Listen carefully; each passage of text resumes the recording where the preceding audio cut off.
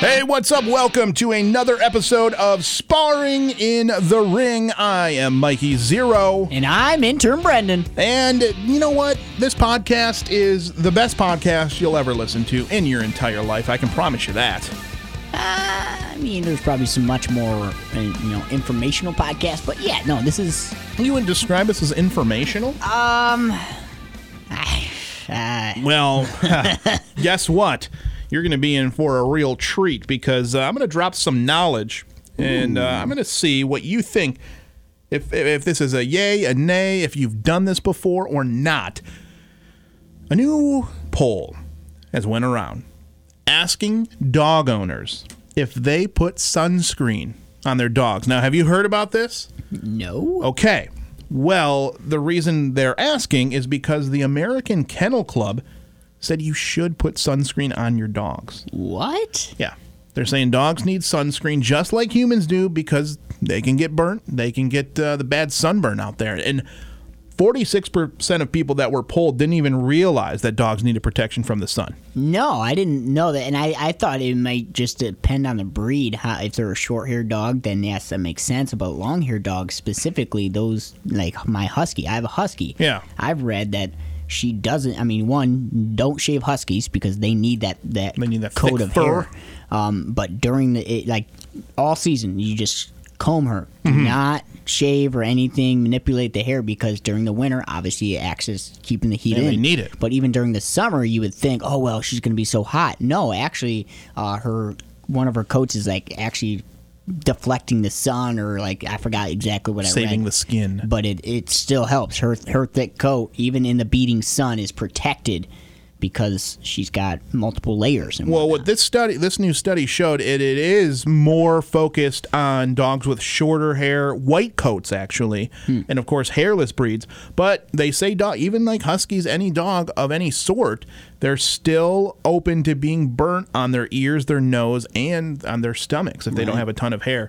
So I don't know, suntan lotion, I guess not suntan lotion, sunscreen lotion, they're saying you should apply it to your dogs, at least the nose, the ears, and their bellies. However, not normal sunscreen. Right. They make specific dog sunscreen. Okay, so I guess that makes a little bit more sense if it's specifically for dogs. But my dog, no offense, I love her to death. She's an idiot.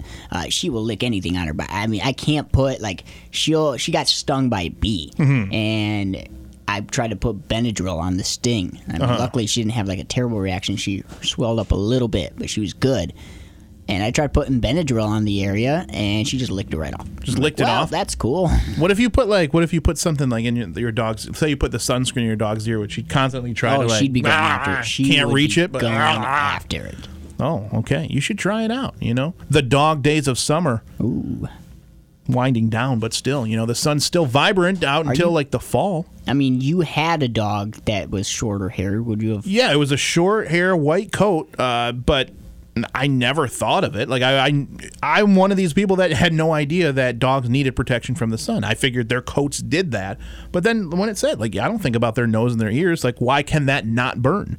It burns on humans. Right. I mean, there's been times where I've been out in the sun all day with no hat or whatever, and then my face will get sunburned, but then I'll brush my hair and I can feel oh, my head's burnt and I have hair on my head, and it obviously didn't help with the sun.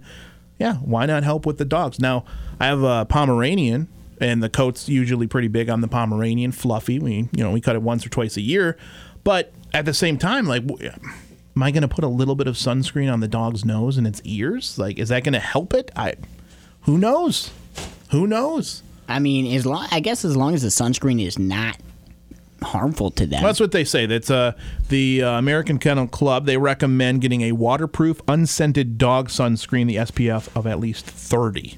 No. And I didn't even know these things existed. If the American Kennel Club that helps dogs and stuff, if they're recommending it, then yeah, I guess you should. But I still think it's probably breed specific. I'm not gonna put sunscreen on my husky. She's good. I'm pretty sure she'll be all right. I mean, she's got a pretty thick coat. I would assume. I assume that dogs are fine because I've never met a dog, or have I ever owned a dog where I've put sunscreen on it. And also, it's contact your vet. Like, I trust my vet more than I do the American Kennel Association. Sorry.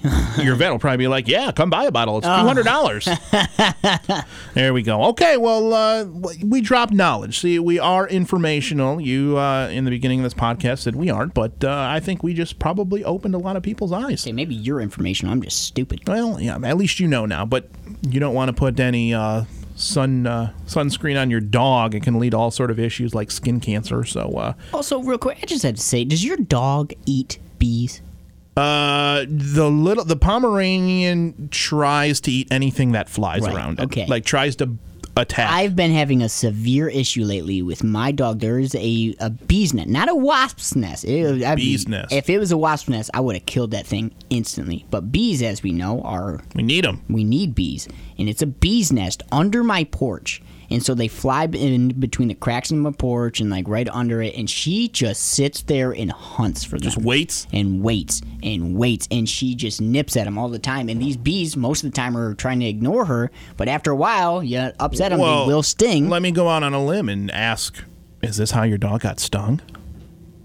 Yeah, no kidding.